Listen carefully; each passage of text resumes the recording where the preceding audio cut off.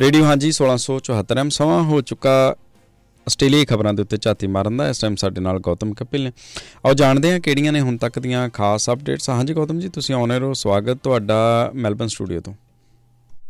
ਜੀ ਬਹੁਤ ਧੰਨਵਾਦ ਔਰ ਸਾਰੇ ਸਰੋਤਿਆਂ ਨੂੰ ਪਿਆਰ ਭਰੀ ਸਤਿ ਸ੍ਰੀ ਅਕਾਲ। ਔਰ ਸ਼ੁਰੂਆਤ ਕਰਦੇ ਹਾਂ ਆਸਟ੍ਰੇਲੀਆਈ ਖਬਰਾਂ ਦੀ। ਸਭ ਤੋਂ ਪਹਿਲੀ ਖਬਰ ਸ਼੍ਰੀ ਬਾਨਬੀ ਜੋਇਸ ਦੇ ਨਾਲ ਜੁੜੀ। ਆਸਟ੍ਰੇਲੀਆ ਦੇ ਸਾਬਕਾ ਡਿਪਟੀ ਪ੍ਰਧਾਨ ਮੰਤਰੀ ਨੇ। ਸ਼੍ਰੀ ਇਸ ਕਰਕੇ ਕਿਉਂਕਿ ਇਹ ਜਦੋਂ ਵੀ ਕੋਈ ਗੱਲ ਕਹਿੰਦੇ ਨੇ ਕੋਈ ਨਾ ਕੋਈ ਵਿਵਾਦ ਤਾਂ ਤੁਰ ਹੀ ਪੈਂਦਾ ਜਾਂ ਕੋਈ ਨਾ ਕੋਈ ਜੱਗੋ ਤੇਰਵੀਂ ਗੱਲ ਤਾਂ ਹੁੰਦੀ ਹੈ। ਐਤਕੀ ਬਾਨਬੀ ਜੋਇਸ ਨੇ ਇੱਕ ਟਿੱਪਣੀ ਕੀਤੀ ਹੈ ਕਿ ਜੇ ਆਸਟ੍ਰੇਲੀਆ ਨੂੰ ਫੈਡਰੇਸ਼ਨ ਬਣਾਉਣ ਦੇ ਲਈ ਰੈਫਰੈਂਡਮ ਲਿਆਉਣ ਬਾਰੇ ਤੁਸੀਂ ਸੋਚ ਰਹੇ ਹੋ, ਹਾਲੇ ਆਸਟ੍ਰੇਲੀਆ ਦੇ ਵਿੱਚ ਐਬੋਰੀਜਨਲ ਰੈਫਰੈਂਡਮ ਸਿਰੇ ਨਹੀਂ ਚੜਿਆ। ਪਰ ਬਾਨਬੀ ਜੋਇਸ ਦਾ ਇਹ ਕਹਿਣਾ ਹੈ ਕਿ ਜੇਕਰ ਫੈਡਰੇਸ਼ਨ ਦੀ ਬਜਾਏ ਰਿਪਬਲਿਕ ਬਣਾਉਣਾ ਹੀ ਹੈ ਤਾਂ ਫਿਰ ਆਸਟ੍ਰੇਲੀਆ ਦੇ ਵਿੱਚ ਕਿਉਂ ਨਾ ਨਿਊਜ਼ੀਲੈਂਡ ਨੂੰ ਜੋੜ ਦਿੱਤਾ ਜਾਵੇ। ਅਸਲ 'ਚ ਨਿਊਜ਼ੀਲੈਂਡ ਦੀ ਲੇਬਰ MP ਜੈਮੀ ਸਟ੍ਰੇਂਜ ਦੀ ਤਰਫ ਤੋਂ ਇਹ ਗੱਲ ਇਸੇ ਮਹੀਨੇ ਦੀ ਸ਼ੁਰੂਆਤ ਦੇ ਵਿੱਚ ਨਿਊਜ਼ੀਲੈਂਡ ਦੀ ਪਾਰਲੀਮੈਂਟ ਦੇ ਅੰਦਰ ਕਹੀ ਗਈ ਸੀ ਕਿ ਨਿਊਜ਼ੀਲੈਂਡ ਅਤੇ ਆਸਟ੍ਰੇਲੀਆ ਦੀਆਂ ਬਹੁਤ ਸਾਰੀਆਂ ਚੀਜ਼ਾਂ ਇੱਕ ਦੂਸਰੇ ਦੇ ਵਿੱਚ ਰਲਦੀਆਂ ਨੇ। ਸੋ ਅਜਿਹਾ ਕਿਉਂ ਨਾ ਹੋਵੇ ਕਿ ਨਿਊਜ਼ੀਲੈਂਡ ਤੇ ਆਸਟ੍ਰੇਲੀਆ ਦੇ ਇਸ ਰਲੇਵੇਂ ਨੂੰ ਹੋਰ ਅੱਗੇ ਤੋਰਿਆ ਜਾਵੇ। ਅਤੇ ਉਹ ਜਦੋਂ ਅੱਗੇ ਤੋਰਨ ਦੀ ਗੱਲ ਕੀਤੀ ਸੀ ਤਾਂ ਉਸੇ ਗੱਲ ਨੂੰ ਅੱਗਿਓਂ ਬਾਨਬੀ ਜੋਇਸ ਨੇ ਸਾਂਭ ਲਿਆ। ਉਹਨਾਂ ਕਿਹਾ ਕਿ ਆਸਟ੍ਰੇਲੀਆ ਦੇ ਸੰਵਿਧਾਨ ਦੇ ਵਿੱਚ ਇੱਕ ਧਾਰਾ ਇਹ ਵੀ ਜੋੜ ਦਿੱਤੀ ਜਾਣੀ ਚਾਹੀਦੀ ਹੈ ਕਿ ਨਿਊਜ਼ੀਲੈਂਡ ਨੂੰ ਫਿਰ ਤੋਂ ਸ਼ਾਮਿਲ ਕਰ ਦਿੱਤਾ ਜਾਵੇ। ਉਂਝ ਅਜਿਹਾ ਨਹੀਂ ਹੈ ਕਿ ਨਿਊਜ਼ੀਲੈਂਡ ਕਦੇ ਆਸਟ੍ਰੇਲੀਆ ਦਾ ਹਿੱਸਾ ਨਹੀਂ ਸੀ ਰਿਹਾ, ਪਰ ਹਾਂ ਸੰਵਿਧਾਨਕ ਤੌਰ ਦੇ ਉੱਤੇ ਨਿਊਜ਼ੀਲੈਂਡ ਕਦੇ ਵੀ ਆਸਟ੍ਰੇਲੀਆ ਦੇ ਨਾਲ ਨਹੀਂ ਸੀ। 1901 ਤੋਂ ਪਹਿਲਾਂ ਜਦੋਂ ਫੈਡਰੇਸ਼ਨ ਆਸਟ੍ਰੇਲੀਆ ਨੇ ਬਣਨਾ ਸੀ, ਉਸ ਤੋਂ ਪਹਿਲਾਂ ਨਿਊਜ਼ੀਲੈਂਡ ਤੇ ਫਿਜੀ ਆਸਟ੍ਰੇਲੀਆ ਦਾ ਹੀ ਹਿੱਸਾ ਮੰਨੇ ਜਾਂਦੇ ਸਨ। ਇੱਧਰ ਆਸਟ੍ਰੇਲੀਆ ਦੇ ਇੰਡੀਪੈਂਡੈਂਟ ਸੈਨੇਟਰ ਜੈਕੀ ਲੈਂਪੀ ਨੇ ਵੀ ਇਸੇ ਗੱਲ ਦੀ ਜਿਹੜੀ ਸੈਕਿੰਡ ਕੀਤਾ ਹੈ ਔਰ ਕਿਹਾ ਹੈ ਕਿ ਇਸ ਦੇ ਨਾਲ ਤਸਮੇਨੀਆ ਨੂੰ ਫਾਇਦਾ ਹੋ ਜਾਏਗਾ। ਕਿਉਂਕਿ ਜੇਕਰ ਦੇਖਿਆ ਜਾਵੇ ਤਾਂ ਤਸਮੇਨੀਆ ਇੱਕ ਕਿਸਮ ਦੇ ਨਾਲ ਟਾਪੂ ਸੂਬਾ ਹੈ ਆਸਟ੍ਰੇਲੀਆ ਦਾ, ਤੇ ਜੇਕਰ ਨਿਊਜ਼ੀਲੈਂਡ ਵੀ ਇੱਕ ਕਿਸਮ ਦਾ ਟਾਪੂ ਸੂਬਾ ਬਣਦਾ ਹੈ ਤਾਂ ਜੋ ਫਾਇਦਾ ਨਿਊਜ਼ੀਲੈਂਡ ਜਾਂ ਫਿਜੀ ਵਰਗੇ ਦੇਸ਼ਾਂ ਨੂੰ ਜੇ ਆਸਟ੍ਰੇਲੀਆ ਦੇਣਾ ਚਾਹੇ ਭਵਿੱਖ ਦੇ ਵਿੱਚ, ਹਾਲਾਂਕਿ ਇਹ ਗੱਲਾਂ ਸਿਰਫ ਕਹਾਣੀਆਂ ਦੇ ਵਿੱਚ ਨਜ਼ਰ ਆਉਂਦੀਆਂ ਨੇ, ਇੰਨੀ ਆਸਾਨ ਨਜ਼ਰ ਨਹੀਂ ਆਉਂਦੀ। ਖੈਰ ਇੱਧਰ ਧਰਾਤਲ ਦੇ ਉੱਤੇ ਆਈਏ ਤੇ ਅੱਜ ਦੇ ਦਿਨ ਸਭ ਤੋਂ ਪਹਿਲਾਂ ਖਬਰਾਂ ਕੁਝ ਕਾਰਪੋਰੇਟ ਪ੍ਰੋਫਿਟਸ ਦੇ ਨਾਲ ਜੁੜੀਆਂ ਹੋਈਆਂ ਤੁਹਾਡੇ ਨਾਲ ਸਾਂਝੀਆਂ ਕਰਦੇ ਹਾਂ। ਕੋਵਿਡ ਆਇਆ, ਕੋਵਿਡ ਦੇ ਨਾਲ ਲੋਕਾਂ ਨੂੰ ਆਪਣੀ ਸਿਹਤ ਦੀ ਫਿਕਰ ਹੋਈ ਤਾਂ ਜ਼ਾਹਰ ਜਿਹੀ ਗੱਲ ਹੈ ਲੋਕਾਂ ਨੇ ਹੈਲਥ ਇੰਸ਼ੋਰੈਂਸ ਲੈਣੀਆਂ ਸ਼ੁਰੂ ਕੀਤੀਆਂ। ਕੋਵਿਡ ਆਇਆ, ਕੋਵਿਡ ਦੇ ਨਾਲ ਲੋਕਾਂ ਦੇ ਘਰਾਂ ਦੇ ਵਿੱਚ, ਲੋਕਾਂ ਦੇ ਕਾਰੋਬਾਰਾਂ ਦੇ ਵਿੱਚ ਅਸਰ ਦੇਖਣ ਨੂੰ ਮਿਲੇ। ਉਹਨਾਂ ਦਾ ਮੁਨਾਫਾ ਘਟਿਆ, ਪਰ ਬਾਵਜੂਦ ਇਸ ਦੇ ਜਨਰਲ ਇੰਸ਼ੋਰੈਂਸ ਦਾ ਮੁਨਾਫਾ ਵਧਿਆ। ਗੱਲ ਮੁੱਕਦੀ ਕੀ ਕਿ ਉਸ ਤੋਂ ਬਾਅਦ ਚਾਹੇ ਕੁਦਰਤੀ ਆਫਤ ਹੋਵੇ, ਚਾਹੇ ਇਹ ਇਨਸਾਨੀ ਆਫਤ ਹੋਵੇ, ਹੜ੍ਹਾਂ ਤੋਂ ਲੈ ਕੇ ਜੰਗਲਾਂ ਝਾੜੀਆਂ ਦੀਆਂ ਅੱਗਾਂ ਤੱਕ, ਜਨਰਲ ਇੰਸ਼ੋਰੈਂਸ ਤੋਂ ਲੈ ਕੇ ਹੈਲਥ ਇੰਸ਼ੋਰੈਂਸ ਤੱਕ, ਪੈਟਸ ਤੋਂ ਲੈ ਕੇ ਕਾਰਾਂ ਤੱਕ ਤੇ ਘਰਾਂ ਤੋਂ ਲੈ ਕੇ ਕਾਰੋਬਾਰਾਂ ਤੱਕ, ਇੰਸ਼ੋਰੈਂਸ ਕੰਪਨੀ ਦਾ ਮੁਨਾਫਾ ਜਿਹੜਾ ਹੈ 1 ਨਹੀਂ 2 ਨਹੀਂ 3 ਨਹੀਂ 4 ਗੁਣਾ ਵਧਿਆ, ਜਾਂ ਫਿਰ ਇਸ ਤੋਂ ਵੀ ਵਧੇਰੇ। ਇੱਕ ਅੰਦਾਜ਼ਾ ਲਗਾਓ ਕਿ 2022 ਦੇ ਵਿੱਚ ਆਸਟ੍ਰੇਲੀਆ ਦੇ ਅੰਦਰ ਅਲੱਗ-ਅਲੱਗ ਇੰਸ਼ੋਰੈਂਸ ਕੰਪਨੀਆਂ ਦਾ ਰਲ ਕੇ ਮੁਨਾਫਾ ਜਿਹੜਾ ਸੀ ਉਹ $1.5 ਬਿਲੀਅਨ ਸੀ। ਤੇ ਇੱਕੋ ਹੀ ਸਾਲ ਦੇ ਅੰਦਰ ਯਾਨੀ 2023 ਦੇ ਵਿੱਚ ਸਿਰਫ ਅਗਲੇ ਸਾਲ ਦੇ ਵਿੱਚ ਇਹੀ ਮੁਨਾਫਾ ਲਗਭਗ $6 ਬਿਲੀਅਨ ਹੋ ਗਿਆ। ਅਜਿਹੇ ਦੇ ਵਿੱਚ ਕੀ ਐਸੇ ਕਾਰਨ ਰਹੇ ਹੋਣਗੇ ਕਿ ਕੋਵਿਡ ਤੋਂ ਬਾਅਦ ਜਿਹੜੀਆਂ ਕੰਪਨੀਆਂ ਕੋਵਿਡ ਦੇ ਦਰਮਿਆਨ ਘਾਟੇ ਦਰਸਾ ਰਹੀਆਂ ਸਨ ਉਹ ਅਚਾਨਕ ਮੁਨਾਫੇ ਦੇ ਵਿੱਚ ਚਲੀਆਂ ਗਈਆਂ। ਇਹ ਖਬਰ ਐਸੇ ਸਮੇਂ ਦੇ ਵਿੱਚ ਸਾਹਮਣੇ ਆ ਰਹੀ ਹੈ ਜਦੋਂ ਹਾਲੇ ਥੋੜੇ ਦਿਨ ਪਹਿਲਾਂ ਹੀ ਤੁਹਾਡੇ ਨਾਲ ਇੱਕ ਖਬਰ ਸਾਂਝੀ ਕੀਤੀ ਸੀ ਐਸਿਕ ਦੀ ਰੈਫਰੈਂਸ ਦੇ ਨਾਲ। ASIC ਆਸਟ੍ਰੇਲੀਆ ਦੇ ਇੰਸ਼ੋਰੈਂਸ ਰੈਗੂਲੇਟਰੀ ਕਹਿ ਲਓ ਜਾਂ ਨਿਗਰਾਨ ਸੰਸਥਾ ਕਹਿ ਲਓ, ਜਾਂ ਉਹ ਸੰਸਥਾ ਜਿਹੜੀਆਂ ਸਾਰੀਆਂ ਹੀ ਵਪਾਰਕ ਕਾਰੋਬਾਰਾਂ ਦੇ ਉੱਤੇ, ਸੰਸਥਾਵਾਂ ਦੇ ਉੱਤੇ ਨਜ਼ਰ ਰੱਖਦੀਆਂ ਨੇ, ਵਿੱਤੀ ਨਜ਼ਰਸਾਨੀ ਰੱਖਦੀਆਂ ਨੇ। ਇਸ ਸੰਸਥਾ ਨੇ ਇਹ ਗੱਲ ਕਹੀ ਸੀ ਕਿ ਪਿਛਲੇ ਕੁਝ ਮਹੀਨਿਆਂ ਦੇ ਵਿੱਚ ਆਸਟ੍ਰੇਲੀਆ ਦੇ ਅੰਦਰ ਇੰਸ਼ੋਰੈਂਸ ਕੰਪਨੀਆਂ ਦੇ ਨਾਲ ਜੁੜੀਆਂ ਸ਼ਿਕਾਇਤਾਂ ਵਧੀਆਂ ਨੇ, ਔਰ ਪਿਛਲੇ 5 ਸਾਲਾਂ 'ਚ ਇੰਨੀਆਂ ਸ਼ਿਕਾਇਤਾਂ ਨਹੀਂ ਹੋਈਆਂ ਜਿੰਨੀ ਪਿਛਲੇ 1 ਸਾਲ ਦੇ ਵਿੱਚ ਸ਼ਿਕਾਇਤਾਂ ਦੇ ਅੰਦਰ ਇਜ਼ਾਫਾ ਹੋਇਆ। ਜ਼ਿਆਦਾਤਰ ਸ਼ਿਕਾਇਤਾਂ ਨੇ ਕਲੇਮ ਲੈਣ ਦੇ ਵਿੱਚ ਦੇਰੀ। ਅਜਿਹੇ ਦੇ ਵਿੱਚ ਇਹੀ ਉਹ 1 ਸਾਲ ਹੈ ਜਦੋਂ ਇਹਨਾਂ ਕੰਪਨੀਆਂ ਦੇ ਮੁਨਾਫੇ ਵੀ ਵਧੇ ਨੇ। ਹੁਣ ਇੱਕ ਹੈਰਾਲਸਨ ਦੀ ਤਰਫ ਤੋਂ ਖਬਰ ਪ੍ਰਕਾਸ਼ਿਤ ਕੀਤੀ ਗਈ ਹੈ ਜਿਸ ਦੇ ਵਿੱਚ ਦੱਸਿਆ ਗਿਆ ਹੈ ਕਿ ਮੁਨਾਫੇ ਕਿਹੜੀਆਂ ਕੰਪਨੀਆਂ ਦੇ ਵਧੇ ਨੇ। ਸ਼ੁਰੂਆਤ ਕਰਦੇ ਹਾਂ IAG ਕੰਪਨੀ ਤੋਂ। ਪਿਛਲੇ ਦਿਨਾਂ ਦੇ ਵਿੱਚ ਤੁਹਾਡੇ ਨਾਲ ਇਹਨਾਂ ਕੰਪਨੀਆਂ ਦੇ ਮਾਲਕਾਂ ਦੇ ਹਵਾਲੇ ਦੇ ਨਾਲ ਵੀ ਇੱਕ ਖਬਰ ਸਾਂਝੀ ਕੀਤੀ ਸੀ ਕਿ ਉਹਨਾਂ ਦੀਆਂ ਤਨਖਾਹਾਂ ਕਿੰਨੀਆਂ ਜ਼ਿਆਦਾ ਵਧੀਆ ਨੇ। IAG ਉਹ ਕੰਪਨੀ ਹੈ ਜਿਨ੍ਹਾਂ ਦੇ ਕੋਲ NRMA, CGU, SGIO ਜਾਂ WFI ਜਾਂ ਲਿਮਲੀ ਵਰਗੀਆਂ ਕੰਪਨੀਆਂ ਸ਼ਾਮਲ ਨੇ। IAG ਦਾ ਜਨਰਲ ਇੰਸ਼ੋਰੈਂਸ ਦਾ ਪ੍ਰੋਫਿਟ ਜਿਹੜਾ ਹੈ 5 ਗੁਣਾ ਵਧਿਆ ਹੈ। ਜਿੱਥੇ ਇਸ ਕੰਪਨੀ ਨੇ 2022 ਦੇ ਵਿੱਚ $157 ਮਿਲੀਅਨ ਦਾ ਮੁਨਾਫਾ ਕਮਾਇਆ ਸੀ, 2023 ਦੇ ਵਿੱਚ ਅੰਦਾਜ਼ਾ ਵੀ ਨਹੀਂ ਲਗਾ ਸਕਦੇ ਹੋ ਤੁਸੀਂ ਕਿ $816 ਮਿਲੀਅਨ ਦਾ ਇਹਨਾਂ ਨੇ ਮੁਨਾਫਾ ਕਮਾਇਆ। ਦੂਸਰੇ ਨੰਬਰ ਤੇ ਆਂਦੀ ਹੈ ਕੰਪਨੀ ਸਨਕੋਰਪ। ਹਾਲਾਂਕਿ ਇਹਨਾਂ ਦਾ ਬੈਂਕ ਵੀ ਹੈ, ਪਰ ਇੰਸ਼ੋਰੈਂਸ ਕੰਪਨੀ ਦਾ ਮੁਨਾਫਾ ਬੈਂਕ ਦੇ ਨਾਲੋਂ ਕਿਤੇ ਜ਼ਿਆਦਾ ਵਧਿਆ ਹੈ।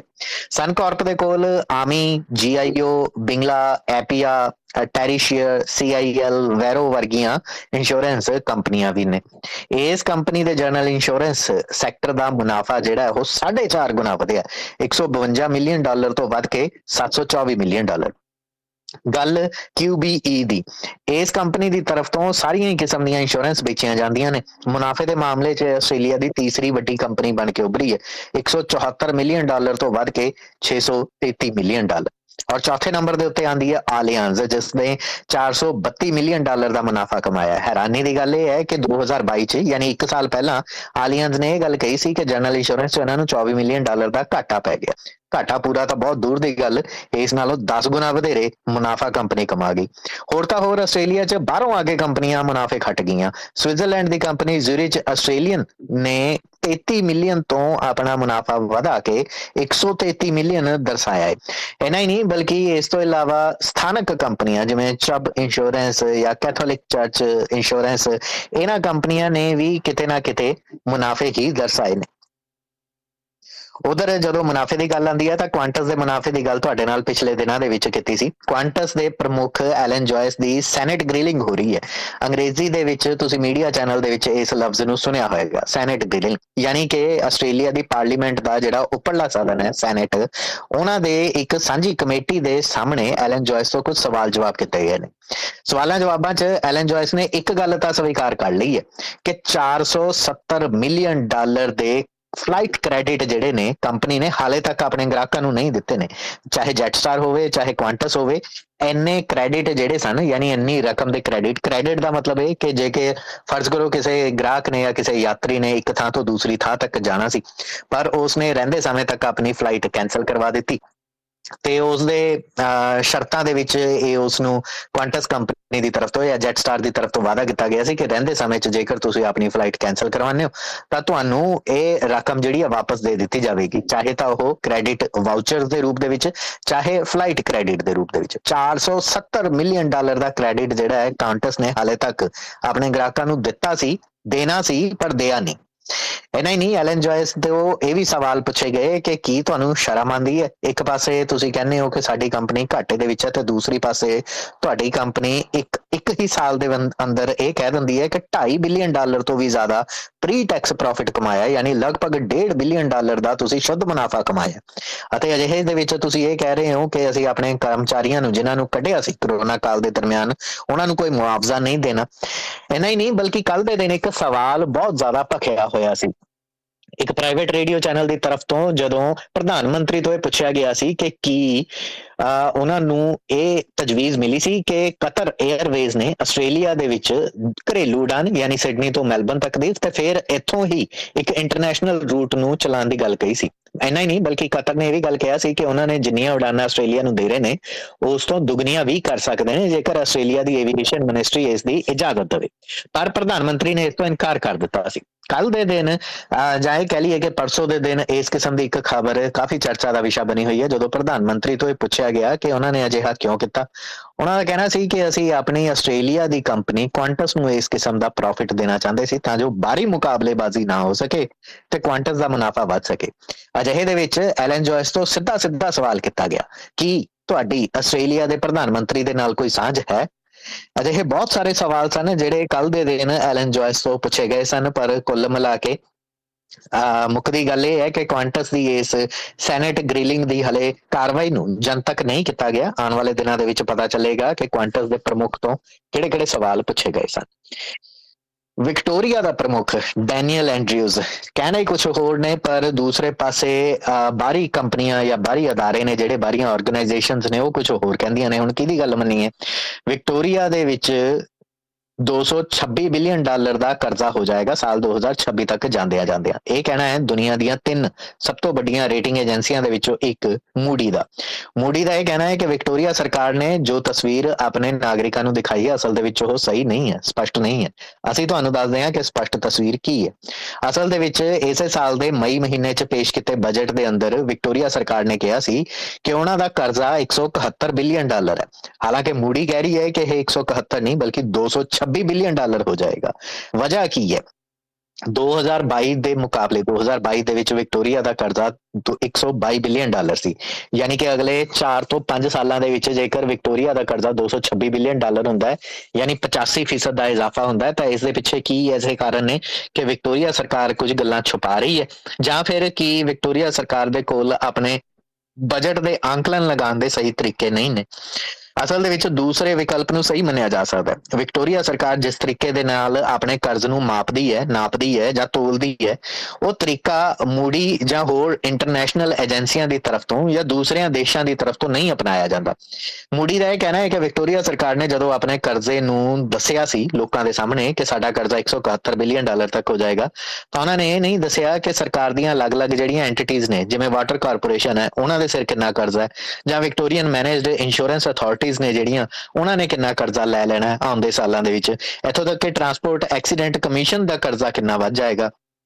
ਹਾਲਾਂਕਿ ਵਿਕਟੋਰੀਆ ਸਰਕਾਰ ਦਾ ਕਹਿਣਾ ਹੈ ਕਿ ਉਹਨਾਂ ਦੇ ਕਰਜ਼ੇ ਕਲੈਕਟ ਕਰਨ ਦੇ ਜਾਂ ਫਿਰ ਕਰਜ਼ਿਆਂ ਨੂੰ ਗਿਣਨ ਦੇ ਤਰੀਕੇ ਕੁਝ ਹੋਰ ਨੇ। ਮੂਡੀ ਦਾ ਕਹਿਣਾ ਹੈ ਕਿ ਜਦੋਂ ਅਸੀਂ ਸਰਕਾਰ ਦੀ ਗੱਲ ਕਰਦੇ ਹਾਂ ਤਾਂ ਇੱਕ ਮੁਕੰਮਲ ਸਰਕਾਰ ਦੀ ਗੱਲ ਹੁੰਦੀ ਹੈ ਜਿਸ ਦੇ ਵਿੱਚ ਸਾਰੀਆਂ ਸਰਕਾਰੀਆਂ ਏਜੰਸੀਆਂ ਸਾਰੀਆਂ ਉਹ ਸੰਸਥਾਵਾਂ ਜਿਨ੍ਹਾਂ ਦੀ ਤਰਫ ਤੋਂ ਸਰਕਾਰ ਨੂੰ ਮਦਦ ਮਿਲਦੀ ਹੈ ਜਾਂ ਸਰਕਾਰ ਦੀ ਤਰਫ ਤੋਂ ਮੁਨਾਫਾ ਕਮਾਇਆ ਜਾਂਦਾ ਹੈ।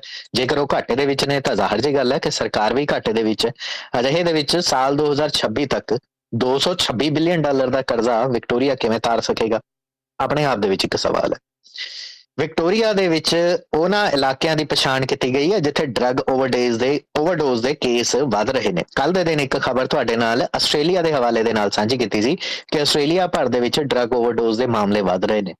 ਪਿਛਲੇ 20 ਸਾਲਾਂ ਦੇ ਵਿੱਚ ਵਿਕਟੋਰੀਆ ਸੂਬੇ ਦੇ ਅੰਦਰ ਖੇਤਰੀ ਇਲਾਕਿਆਂ ਦੇ ਵਿੱਚ ਖਾਸ ਤੌਰ ਦੇ ਉੱਤੇ ਵਿਕਟੋਰੀਆਈ ਲੋਕਾਂ ਦੇ ਅੰਦਰ ਡਰੱਗ ਓਵਰਡੋਜ਼ ਦੇ ਮਾਮਲੇ ਇੰਨੇ ਜ਼ਿਆਦਾ ਵਧੇ ਨੇ ਕਿ 2021 ਦੇ ਵਿੱਚ 421 ਵਿਕਟੋਰੀਆਈ ਲੋਕਾਂ ਦੀ ਮੌਤ ਹੋਈ ਸੀ। ਇਸ ਨੂੰ ਡਰੱਗ ਓਵਰਡੋਜ਼ ਦਾ ਐਕਸੀਡੈਂਟ ਕਹਿ ਲਿਆ ਜਾਵੇ, ਜਾਣਬੁੱਝ ਕੇ ਕਹਿ ਲਿਆ ਜਾਵੇ ਜਾਂ ਜਿਵੇਂ ਮਰਜ਼ੀ ਅਣਜਾਣੇ ਦੇ ਵਿੱਚ।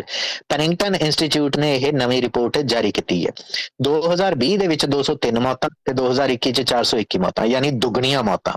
ਇਸ ਦਾ ਵੱਡਾ ਕਾਰਨ ਇਹ ਹੈ ਕਿ ਲੋਕਾਂ ਨੂੰ ਜ਼ਿਆਦਾਤਰ ਇਹਨਾਂ ਡਰੱਗਸ ਦੇ ਬਾਰੇ ਜਾਣਕਾਰੀ ਨਹੀਂ ਹੈ। ਜ਼ਿਆਦਾਤਰ ਮੌਤਾਂ ਅਣਜਾਣੇ ਦੇ ਵਿੱਚ ਹੋਈਆਂ ਨੇ, ਭੋਲੇਪਨ ਦੇ ਵਿੱਚ ਹੋਈਆਂ ਨੇ, ਯਾਨੀ ਜਿਹਨਾਂ ਲੋਕਾਂ ਨੂੰ ਇਹ ਨਹੀਂ ਪਤਾ ਕਿ ਕਿਸੇ ਵੀ ਦਵਾਈ ਨੂੰ ਕਿੰਨਾ ਲੈਣਾ। ਹੁਣ ਅਜਿਹੇ ਦੇ ਵਿੱਚ ਕੁਝ ਅੰਕੜੇ ਜਾਰੀ ਕੀਤੇ ਗਏ ਨੇ। ਇਹਨਾਂ ਅੰਕੜਿਆਂ ਦੇ ਵਿੱਚ ਇਹ ਪਤਾ ਚੱਲਦਾ ਹੈ ਕਿ ਮੈਲਬਨ CBD ਦੇ ਵਿੱਚ ਜਿਹੜੀਆਂ ਮੌਤਾਂ ਹੋਈਆਂ ਨੇ 1 ਲੱਖ ਵਿਅਕਤੀਆਂ ਦੇ ਪਿੱਛੇ 6.6 ਮੌਤਾਂ। 2007 ਤੋਂ ਲੈ ਕੇ 2011 ਦੇ ਵਿੱਚ ਡਰੱਗ ਓਵਰਡੋਜ਼ ਦੇ ਚੱਲਦਿਆਂ ਮੈਲਬਨ ਸਿਟੀ ਦੇ ਵਿੱਚ 38 ਮੌਤਾਂ ਹੋਈਆਂ ਸਨ, ਜਦਕਿ 2017 ਤੋਂ 2021 ਦੇ ਦਰਮਿਆਨ ਇਹੀ ਮੌਤਾਂ ਦੀ ਗਿਣਤੀ 59 ਹੋ ਗਈ। ਬੈਲਾਰਾਡ ਦੇ ਵਿੱਚ 2007 ਤੋਂ 11 ਦੇ ਦਰਮਿਆਨ 33 ਮੌਤਾਂ ਹੋਈਆਂ ਸਨ ਤੇ 2017 ਤੋਂ 21 ਦੇ ਦਰਮਿਆਨ 50 ਮੌਤਾਂ ਹੋ ਗਈਆਂ। ਬੈਂਡੀਗੋ ਦੇ ਵਿੱਚ 31 ਦੇ ਮੁਕਾਬਲੇ 58 ਮੌਤਾਂ ਹੋਈਆਂ। ਡੈਨੀਰੋਂਗ ਦੇ ਵਿੱਚ 58 ਦੇ ਮੁਕਾਬਲੇ 86, ਫਰੈਂਕਸਟਨ ਦੇ ਵਿੱਚ 40 ਦੇ ਮੁਕਾਬਲੇ 84, ਜੀਲੋਂਗ ਦੇ ਵਿੱਚ 57 ਦੇ ਮੁਕਾਬਲੇ 100 ਮੌਤਾਂ ਹੋਈਆਂ, ਜੋ ਕਿ ਸਾਰੇ ਹੀ ਵਿਕਟੋਰੀਆ ਸੂਬੇ 'ਚ ਸਭ ਤੋਂ ਵਧੇਰੇ ਮੌਤਾਂ ਸਨ। ਜੇਕਰ ਕੋਈ ਇਲਾਕੇ ਠੀਕ ਰਹੇ ਨੇ ਤਾਂ ਉਹ ਸ਼ੈਪਰਟਨ ਦੇ ਰਹੇ ਨੇ। ਹਾਲਾਂਕਿ ਮੌਤਾਂ ਦੀ ਗਿਣਤੀ ਇੱਥੇ ਵੀ ਵਧੀ ਹੈ, 20 ਦੇ ਮੁਕਾਬਲੇ 27 ਮੌਤਾਂ ਹੋਈਆਂ ਨੇ। ਮੋਰਿੰਗਟਨ ਪੈਨਿਨਸੂਲਾ 'ਚ 41 ਦੇ ਮੁਕਾਬਲੇ 56 ਮੌਤਾਂ ਹੋਈਆਂ। ਪਰ ਮਿਲਡੂਰਾ ਇਲਾਕੇ ਦੇ ਵਿੱਚ ਜਿੱਥੇ 2007 ਤੋਂ 2011 ਦੇ ਦਰਮਿਆਨ ਡਰੱਗ ਓਵਰਡੋਜ਼ ਦੇ 7 ਮੌਤਾਂ ਦੇ ਮਾਮਲੇ ਸਾਹਮਣੇ ਆਏ ਸਨ, ਉਹੀ ਮਾਮਲੇ 2017 ਤੋਂ 21 ਦੇ ਦਰਮਿਆਨ ਵੱਧ ਕੇ 7 ਤੋਂ 25 ਹੋ ਗਏ।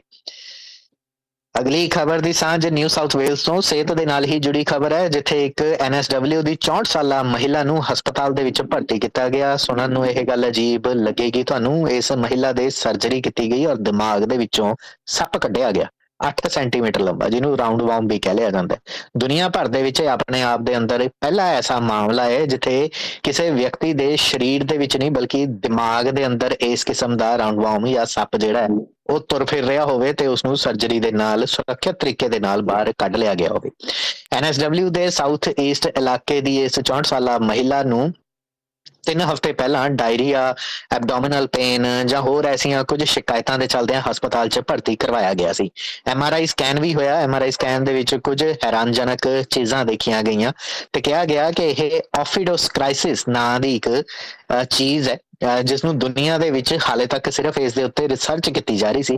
ਆਪਣੇ ਆਪ ਦੇ ਵਿੱਚ ਇੱਕ ਕਿਸਮ ਦਾ ਪੈਰਾਸਾਈਟ ਕਹਿ ਸਕਦੇ ਹੋ ਜਾਂ ਸੱਪ ਕਹਿ ਸਕਦੇ ਹੋ ਸਾਦੀ ਭਾਸ਼ਾ ਦੇ ਵਿੱਚ, ਜੋ ਇਸ ਦੇ ਦਿਮਾਗ ਦੇ ਵਿੱਚ ਸੀ। ਮੰਨਿਆ ਗਿਆ ਕਿ ਕੁਝ ਹਰੀਆਂ ਪੱਤੇਦਾਰ ਸਬਜ਼ੀਆਂ ਇਸ ਮਹਿਲਾ ਨੇ ਖਾਈਆਂ ਸਨ, ਜਿਸ ਤੋਂ ਬਾਅਦ ਇਹ ਲੇਸਦਾਰ ਕੀੜਾ ਜਿਹੜਾ ਹੈ ਇਸ ਦੇ ਦਿਮਾਗ ਦੇ ਵਿੱਚ ਦਾਖਲ ਹੋ ਗਿਆ। ਹਾਲਾਂਕਿ ਉਸ ਸਮੇਂ ਦੇ ਵਿੱਚ ਇਸ ਮਹਿਲਾ ਦੇ ਅੰਦਰ ਇਹ ਸ਼ਿਕਾਇਤ ਸਾਹਮਣੇ ਆਈ ਸੀ ਜਦੋਂ ਦੁਨੀਆ ਭਰ 'ਚ ਸਾਰਸ ਕੋਵਿਡ-19 ਦੇ ਕੇਸਾਂ ਦੇ ਅੰਦਰ ਇਜ਼ਾਫਾ ਦੇਖਣ ਨੂੰ ਮਿਲ ਰਿਹਾ ਸੀ। ਅਜਿਹੇ ਦੇ ਵਿੱਚ ਇਸ ਮਹਿਲਾ ਦੀ ਹੁਣ ਸਰਜਰੀ ਸੁਰੱਖਿਅਤ ਤਰੀਕੇ ਦੇ ਨਾਲ ਕਰਕੇ ਇਸ ਸੱਪ ਨੂੰ ਬਾਹਰ ਕੱਢ ਲਿਆ ਗਿਆ। ਅਖੀਰ ਦੇ ਵਿੱਚ ਇੱਕ ਖਬਰ ਹੈ ਜਿਸ ਨੂੰ ਅੱਜ ਦੇ ਦਿਨ ਅਸੀਂ ਆਪਣੇ ਨਿਊਜ਼ ਐਂਡ ਵਿਊਜ਼ ਦੇ ਵਿੱਚ ਵਿਸਥਾਰ ਦੇ ਨਾਲ ਸਾਂਝੀਆਂ ਕਰਾਂਗੇ। ਆਸਟ੍ਰੇਲੀਆ ਦੇ ਵਿੱਚ ਉਹ ਕਿਹੜੀਆਂ ਇੰਡਸਟਰੀਜ਼ ਨੇ ਜਿੱਥੇ ਆਉਣ ਵਾਲੇ ਸਾਲਾਂ ਦੇ ਵਿੱਚ ਤੁਹਾਨੂੰ ਕੰਮ ਕਰਨ ਤੇ ਵਧੀਆ ਤਨਖਾਹਾਂ ਮਿਲ ਸਕਣਗੀਆਂ। ਜੁਲਾਈ 2023 ਤੱਕ ਦੇ ਇਕੱਠੇ ਕੀਤੇ ਅੰਕੜਿਆਂ ਦੇ ਵਿੱਚ 27 ਐਸੀਆਂ ਇੰਡਸਟਰੀਜ਼ ਦੀ ਪਛਾਣ ਕੀਤੀ ਗਈ ਹੈ। 27ਵੇਂ ਨੰਬਰ ਦੇ ਉੱਤੇ ਗਵਰਨਮੈਂਟ ਇੰਡਸਟਰੀ ਦੱਸੀ ਗਈ ਹੈ, ਯਾਨੀ ਕਿ ਕੋਈ ਵੀ ਸਰਕਾਰੀ ਨੌਕਰੀ ਜੇਕਰ ਤੁਸੀਂ ਕਰਦੇ ਹੋ ਤਾਂ ਵਧੀਆ ਤਨਖਾਹਾਂ ਤੁਹਾਨੂੰ ਮਿਲਣਗੀਆਂ। ਔਰ ਪਹਿਲੇ ਨੰਬਰ ਦੇ ਉੱਤੇ ਉਸ ਖਬਰ ਦੇ ਨਾਲ ਸਾਂਝ ਕਰਦੇ ਹਾਂ ਜਿੱਥੋਂ ਖਬਰਾਂ ਦੀ ਸ਼ੁਰੂਆਤ ਕੀਤੀ ਸੀ, ਇੰਸ਼ੋਰੈਂਸ ਇੰਡਸਟਰੀ। ਸਭ ਤੋਂ ਵਧੀਆ ਤਨਖਾਹਾਂ ਤੁਹਾਨੂੰ ਆਉਣ ਵਾਲੇ ਸਾਲਾਂ ਦੇ ਵਿੱਚ ਇਸ ਇੰਡਸਟਰੀ ਦੇ ਅੰਦਰ ਮਿਲਣਗੀਆਂ। ਖੈਰ, ਖਬਰਾਂ ਦੇ ਅੱਜ ਦੇ ਇਸ ਬੁਲੇਟਿਨ ਦੇ ਵਿੱਚ ਇੰਨਾ ਹੀ। ਦਿਓ ਇਜਾਜ਼ਤ। ਧੰਨਵਾਦ।